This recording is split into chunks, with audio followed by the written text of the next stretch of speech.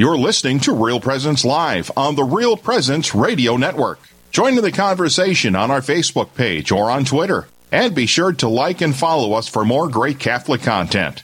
Now, back to the show.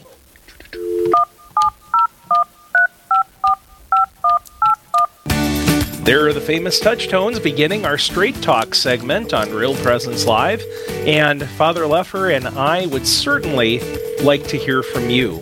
877-795-0122 is the number to call. Any questions about goings-on in the church and the world and how to view them with a Catholic lens, perhaps? You can also leave questions on our Facebook page at Real Presence Radio. You know, it's true. Please don't let us off easy because, well, we have a plethora of topics that we would love to dive into this morning, and we will, because Father Gross and I, we have the gift for gab, and we inspire one another to talk more, not less.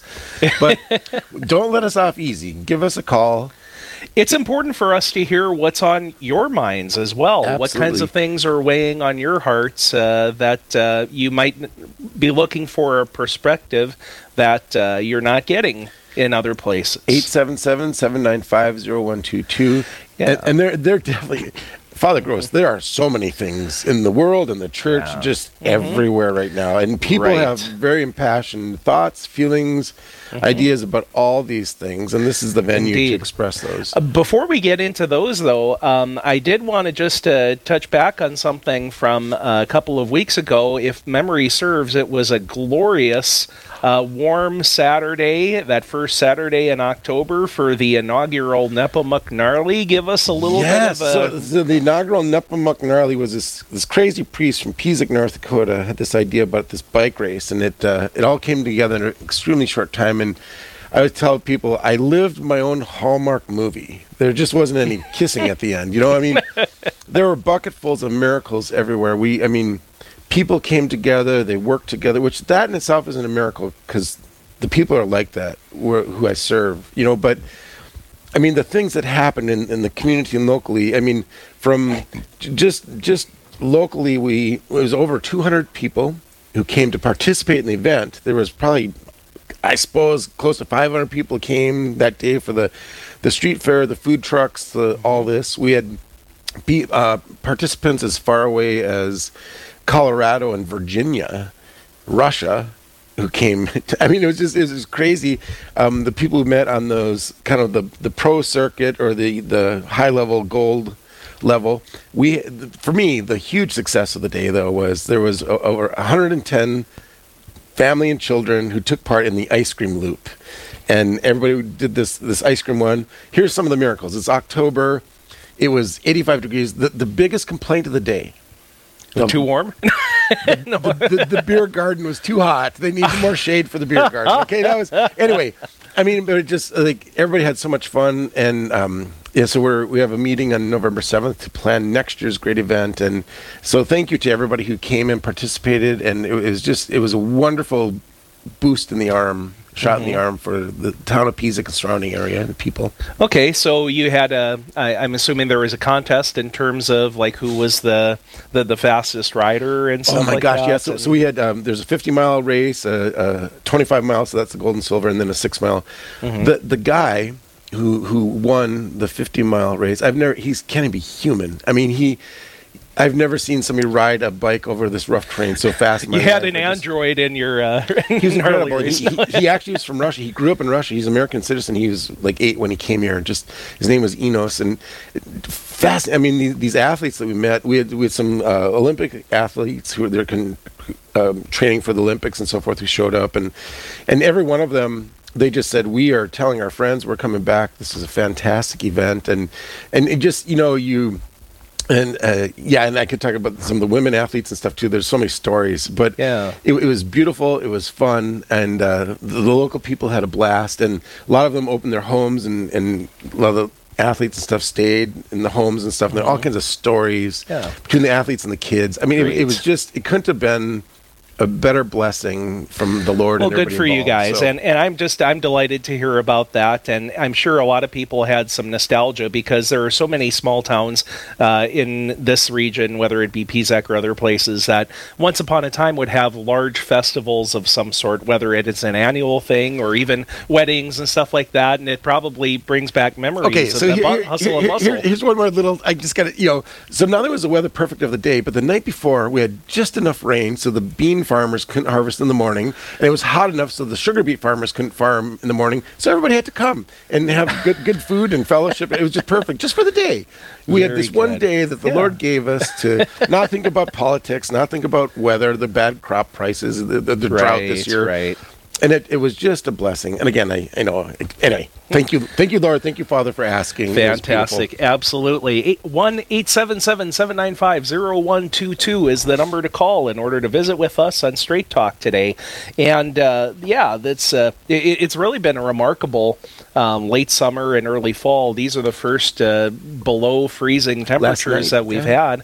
Yeah, and because it's been so warm in the last several weeks, the sugar beet harvest had been delayed. So what you're seeing now is a lot of traffic with the trucks and the stray sugar beet that's fallen off a truck lying on an intersection. The lonely sugar beet. And here's the irony of it. Normally you have to wait to get your corn in. You have to wait for the first freezes to dry it, to make it so you can go. This year, because of the drought and the way it happened, the corn harvest is almost complete. Probably by the end of this week it will be, where normally that would go into November. Even so, I mean, it's kind of strange how things have wrapped up this year. And sugar beets, in terms of how resilient they are, we kind of we saw that this summer because they had to tap roots very deep in order to get into subsoil moisture with the bone dry conditions that we had in parts of July and August, and for them to pull through, relatively speaking, the way that they did. It's really, really a blessing. Well, Straight Talk is the segment that we're in, 877-795-0122. We are waiting to hear from you, folks. Father, in danger of going all agriculture on people, we better get into some of our topics. Because you and I, the two farm kids that we are, we'll keep going down this road. So. Yes, indeed. Now, one thing that came up, and actually this was kind of in the works for a while, but the story became pretty widespread here just this past week. The city Catania in Sicily, one of the largest cities in the island of Sicily, the archbishop there came up with a rather unusual decision. He decided that in his archdiocese, for a 3-year period of time, the baptism of little ones will not be accompanied by the choosing of godparents. So, and of course, people can do the stereotypical things, like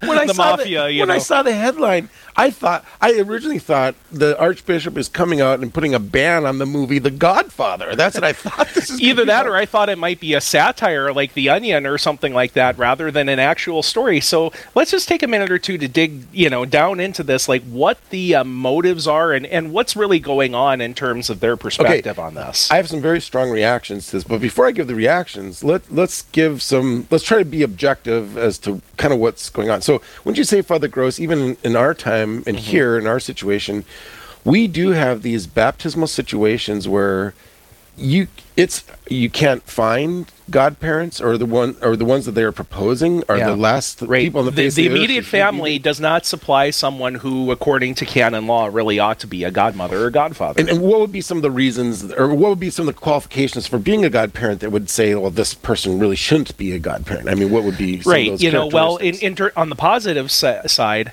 fully initiated in the faith and being a positive moral example, so that if you're observing how a person is conducting themselves, and it's not just a matter of fulfilling their Sunday obligation in church, but if they're not part of anything that's scandalous or notorious and stuff like that. It just one of the things that I like to say, just anecdotally, when I'm visiting with young couples as they're doing the baptism prep, I say, don't pick Uncle Charlie to be the godfather because nobody has asked him to be a godfather yet. Various things like that. There might be a good reason why Uncle Charlie shouldn't be the godfather. Yeah, and if you're listening and your name is Charles or Charlie, our apologies, but it just you take my meaning. Okay, so So basically at the heart of it is it's really to be a spiritual father or spiritual mother for this child in Christ, in the sacraments, in the church. This is the whole... I mean, the church is very wise when she's saying, if you're being initiated coming in, this is a beginning, not an end. And so we want this fertile ground for the little seed that's planted here. And we need to support you now in that, because I think he put a ban. Did he put a ban on sponsors as well? It would be now that's even more controversial. But right. Go ahead. Mm-hmm. Yeah, so it's for a 3-year time limit, and those things, because in many cases, especially when confirmation happens in adolescence, baptism and confirmation don't have the close link in people's minds that they may tend to have. So in a lot of cases, the confirmation sponsor is either the baptismal godmother or godfather, if a family chooses to do that. In my position, it was a cousin, because there were so many cousins, there were so many good people to choose from, that they figured, well, we're not just going to stick with the baptismal godparents for the confirmation sponsor. And then coming to that point too, you were saying earlier about don't pick Uncle Charlie, but also on the positive side, I always tell people when they're doing this to say, look, this isn't just about honoring somebody. Like, think the two of you come together, think in your life, who is the greatest example that you know as a man and a woman who communicates the faith that inspires you, that you would want your child to be inspired by across their life. And it doesn't necessarily have to be a relative or kind of thing. And also, what are the goals for your child when you think about what their life is going to become? Is it just about material success, prestige, or various other things like that? Or is it about their discipleship, their relationship with Christ? And how can a godmother or godfather do that? Now, you had made a comment before we came on air that the role of the new evangelization really is a matter of trying to help prepare people for this rather than to just jettison the label. So there's the strong reaction that comes is that happens to me is, what are we, it makes me think of interdict. Interdict is a canonical process where there's something horrible happening in a parish and the bishop will come and say, for X amount of time, maybe for a year or 3 years, you're not going to get any sacraments in this church because you've so maliciously, So to me, this is like an interdict. It's saying the bishop in his spiritual authority is saying, you're not going to have the comfort or the benefits of godparents or sponsors for this amount of time because you're not honoring it seriously or what it really is about. And after this, we'll revisit it and see if you're ready to have it. So my strong reaction to that is like, okay, I acknowledge the negative part of this, what's going on. But my gosh, doesn't that tell us that now we really need to get down and start evangelizing, start teaching, start catechizing, this is what it's exposing, is that basically we have a drought of knowledge, understanding, inspiration, relationship with Christ, the sacraments of the church. Where is the therapeutic end, you might say, to trying to correct this? And it would be interesting to see the boots on the ground in terms of pastors and parishes in that archdiocese and how they're moving forward with this new reality. So you and I, in a very practical way, when we have these, I take that as an advantage. Okay, maybe this isn't the best choice, but they're choosing it, and I can't say they shouldn't for whatever. Okay, we're going to take an opportunity now to try to teach, educate, and inspire at this moment the best we can to get them jump-started, hopefully down the road of being a good godparent. So 877-795-0122 is that number, and we do have a call on the line. Francis is calling in from Pezek, North Dakota, of all places. Welcome to Real Presence Live. Yeah, thank you. It's kind of a question pertaining to the Rosary. Absolutely. You got the joyful mysteries, the sorrowful mysteries, and glorious mysteries. And I guess that is kind of a question to see if I can stump you guys or not, but probably not. The luminous mysteries that came about, why? The Rosary is not really broke, so why was it fixed and you added the luminous mysteries to it? And when did it happen? And I guess a little explanation on each of the mysteries too. Right. Francis, this is Father Leffer. We'll give you one for another. So I know that you experienced the Nepomuk Gnarly up there as well. We will answer your question if you give us your input on how was your experience with that event up there? No, it's great. And just from what happened, I'm looking, next year, I think it's going to be pretty big. Yeah. Fantastic. Yes, indeed. Well, thank you for your question, Francis. In the year, I believe it was 2002, Pope John Paul II, and actually, incidentally, tomorrow, I believe, is the memorial for Pope St. John Paul II, instituted this additional set of mysteries, which traditionally are prayed on Thursday as a day of the week. And there's additional meaning to this for me because my predecessor here at the parish that I'm fortunate enough to be pastor of commissioned paintings of murals of each of those 5 scenes of the luminous mysteries in the sanctuary of our church here at St. Mary's Church in downtown Grand Forks. So there is a beautiful pictorial reminder of it as well. One of the ways that I like to speak about it is to use the analogy of ordinary time. The liturgical season of ordinary time seems to a lot of people is just like the leftovers. Well, it's not one of the other things like Advent, Christmas, Lent, or Easter. Although leftovers are very good. Yeah. Yes, indeed. So there, you have this number of weeks, and the posture that I like to talk about in terms of when you come to Mass on a Sunday in ordinary time, it's like you're accompanying the Lord in his public ministry. You're following where he goes. You're listening to what he says. You're watching what he's doing. You're paying attention to the miracles, various other things like that. So the time frame of the luminous mysteries, and I believe the Holy Father spoke about this in his letter to promulgate them, was to draw the faithful's attention to that time frame rather than just looking at sort of the beginning of the New Testament with the joyful and then, with the end of the Paschal mystery of the sorrowful and glorious, but to reflect upon these key moments in the life of Christ in his public ministry, which ordinary time, in a sense, unfolds for us every single year. And then Francis, to address you had the specific part about why fix something that isn't broken, right? Which is, that's a great point. So a little history on that. So if you look at the rosary, if you prayed the whole traditional rosary, there's 150 Hail Marys. And those 150 Hail Marys come from the Psalms, 150 Psalms. And so the numeration, anyway. Yeah, the numeration. There we go. So, and where that comes from is the rosary is a popular, meaning of the people, way of joining those who are consecrated to praying those 150 Psalms,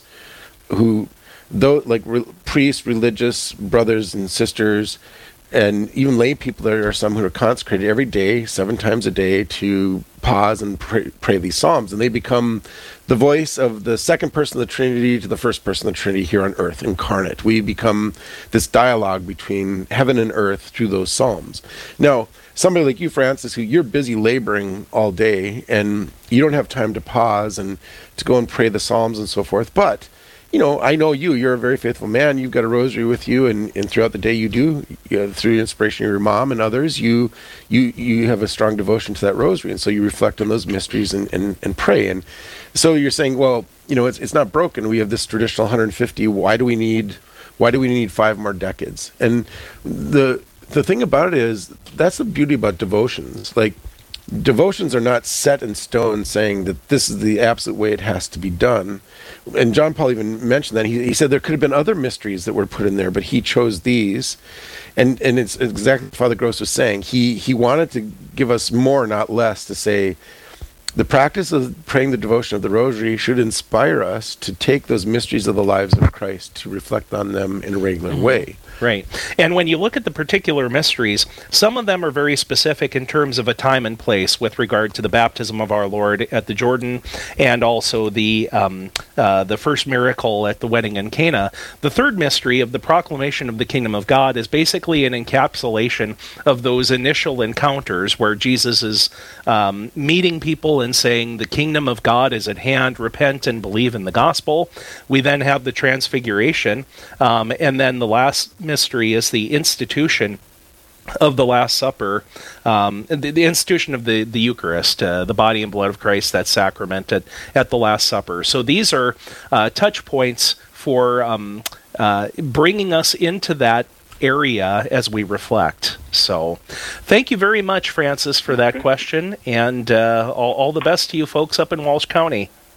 Okay, well, thank you very much for the answers. Appreciate that. Thank you. We have a few minutes left here, 877-795-0122. For all those in Walsh County who are listening to I know it's going to sound crazy, but we're Walsh County's having their county fair this week. It's Fair Week, and everyone's like, what? Well, traditionally it's because the potato harvest was over, and that's why it's there. So traditionally it's there, and it doesn't make sense because the state fair was well, and I was going to ask you, it's sort of a cold ride on the Ferris wheel when it's 40 degrees. Hey, we're used to dressing in layers. Oh, okay, very good. Okay. Yes, indeed. So there is a listener question that I want to just address briefly, and then Father Leffer, you can kind of pick up here. Thank you, Terry, for bringing this question into us from some part of North Dakota. He's asking, what is the difference between the words theophany and epiphany? And he wants us to give 3 examples of each. Well, what I'm going to start by saying is epiphany, I guess, I think of as a more official term with regard to a manifestation outside of a given area, so that when the wise men show up in Bethlehem, it is a representation of the nations. So it's not just the people of Bethlehem who saw the light of the star, who heard about this pious young couple from Nazareth, but that we are embodied, you might say, in Caspar and Melchior and Balthazar, who came to who came to the stable that day. Theophany is a little bit more of a general term in terms of a manifestation of God's presence and God's glory. And so I was jotting a couple of things down. We just spoke about the Transfiguration, really as a revelation of the glory of Jesus, and Moses and Elijah appearing with him and his clothes becoming dazzling white, etc. Elijah, there was a popular theophany as he faced off against the prophets of Baal on Mount Carmel, the first book of Kings, chapter 18, where without touching fire to the sacrifice and drenching it with all these jars of water, that fire came down from heaven to consume the sacrifice as a way of illustrating that the one true God is God.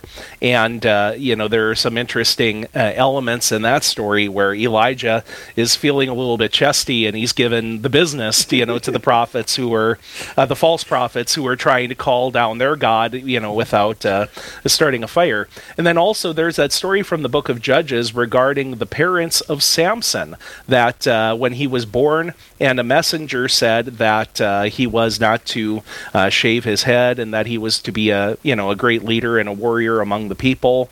And Samson's, I believe his mom was fearing for her life because of what she had seen from this messenger, and her husband had to basically reason with her and say, if he wanted us dead, we'd be dead right now. But it's for a greater purpose that we were enabled to see this wonder as well as receiving this message. Yeah, that's great. You got the examples there. We were teasing earlier about words and alliteration, all this, whatever. I love words. I love, because words reveal, and this is why you're always encouraged to know a little Greek and a little Latin, because it'll reveal the roots of things. And so yes. We want to know the difference between theophany and epiphany. Well, you go right to the heart of what's being shown to us. So theo is in Greek is God. So a theophany is a revelation of God, and that can come by God himself manifesting himself. Think of like the burning bush. Right. Or it can come another angelophany, where the angels come and appear, but it's really a theophany in the sense that they're manifesting the presence of the divine, the Almighty, is being revealed and made known. Like say, and for example, when the angel that appears to Samson's mother, says, "Why do you want to know my name, which is mysterious?" So in other words, I'm from God. It's not all about me. So you can think of for example, if you take the Annunciation. Yes. Before I do that, then Epiphany. Epiphany is known as the proclamation of the king. It has something to do with the king, or the new king, or the king from the throne. There's the theophany and the epiphany. It's easy way to get a hold of it is like, one is the manifestation of God, another is the king is revealing something. It's for the whole people going out. So take for example, the Annunciation.